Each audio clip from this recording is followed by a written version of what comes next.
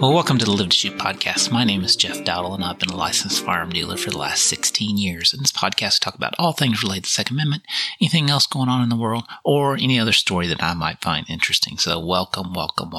So wanted to just touch base with you real quick today and give you an update on the pistol brace rule. This thing has been, going on and on for the last few year or so, and we've gone through a variety of different iterations and episodes and ups and downs, and we are finally getting to a good place. So to circle back from the beginning, the ATF issued a ruling that basically said that if you have a pistol brace, a brace that attaches to a pistol, typically an AR type pistol, that makes that a short-barreled rifle. And these pistol braces were originally designed for people that were handicapped, had some sort of disability that made it difficult for them to fire a AR type pistol effectively. And so this takes it and braces it against their forearm so that they have a more stable firing platform to shoot from. And the ATF has came back and issued a ruling that said that these are short-barreled rifles, and so they need to be treated as such, and that they have to be registered with the NFA. You have to pay your $200 tax stamp, and blah, blah, blah, blah, blah. And so this rule was proposed. It went for comments. People tore it apart, and then the ATF finally issued their final ruling and gave everybody a little leeway, a few months, to file their tax stamps. They gave them a free. They didn't charge them the $200, but you had to register, and you had to say, "I've got one of these." Or if you didn't, you had to destroy it or risk being a felon. And a very, very, very small percentage of the estimated owners of these pistol braces actually filed their Form 1s to register these. So there were a lot of felons potentially created. And obviously this went to court, and there were some temporary restraining orders that were put in place across the country based on different, whether you're Texas resident, or if you're a member of the Firearms Policy Coalition or Gun Owners of America, you got these. There was just a hodgepodge of rulings that said, right now you're not. If you're in this class, this group, the ATF can't enforce this rule against you. Well, finally, a district court has come down and set a temporary injunction. So the injunction is a nationwide ruling versus the restraining order, which is based on different groups. And the injunction applies to everyone, and has said that right now this rule does not exist. We're going back to the status quo, and we're going to wait until this thing is finally decided in the courts. And they only do this when they have a really good idea that the ATF is not going to win in this case, and where eventually the rule will be invalidated. So what's going on here? So what is happened is it's really more of procedural, administrative process. It's not really related to the Second Amendment. I'm not saying that these things are protected or not protected by the Second Amendment. That's not the argument. There's the Administrative Process Act, Administrative Procedures Act, that basically tells how all these different agencies, FAA, ATF, EPA, how they're supposed to issue these administrative rules. And that's what this was, an administrative rule. It wasn't a law, it was a new rule that they said this is how we're going to start enforcing it. And they have to follow these rules. And what this case is saying is that the ATF didn't follow these rules, which they didn't.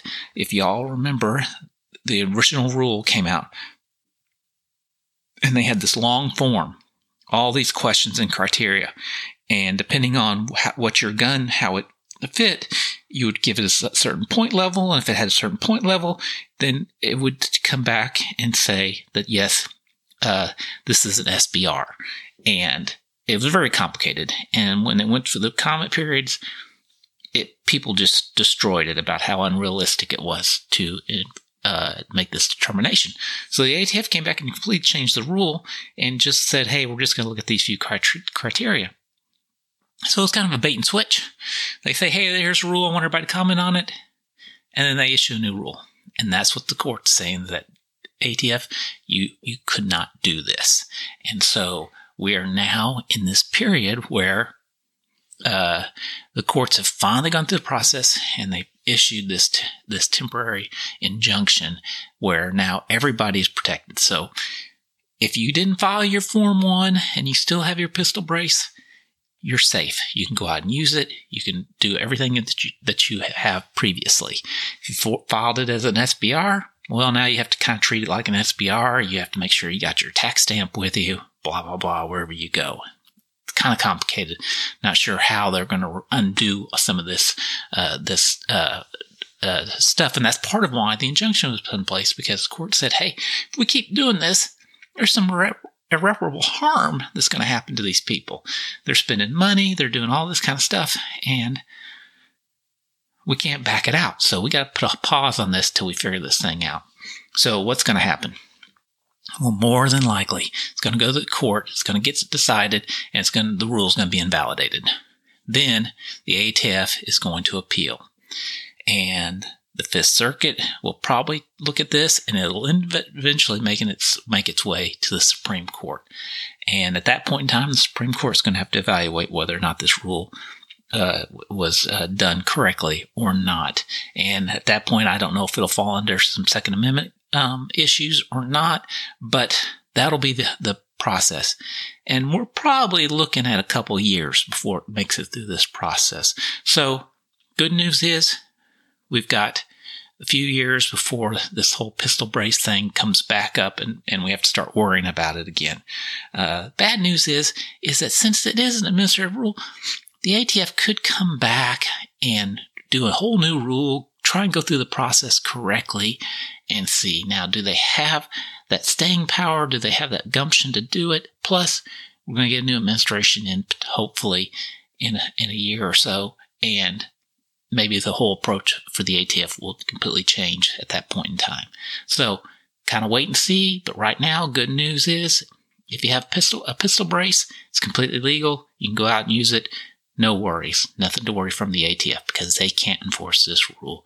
So good news on that standpoint. And for now, we're going to probably not be talking about the pistol brace rule for a little while because we're going to have to go through some other court decisions. And eventually, we're really going to be waiting for it to get to the Supreme Court. So just a quick update for you. Appreciate everybody listening. Have a good day. And if I don't talk to you before, have a happy Thanksgiving.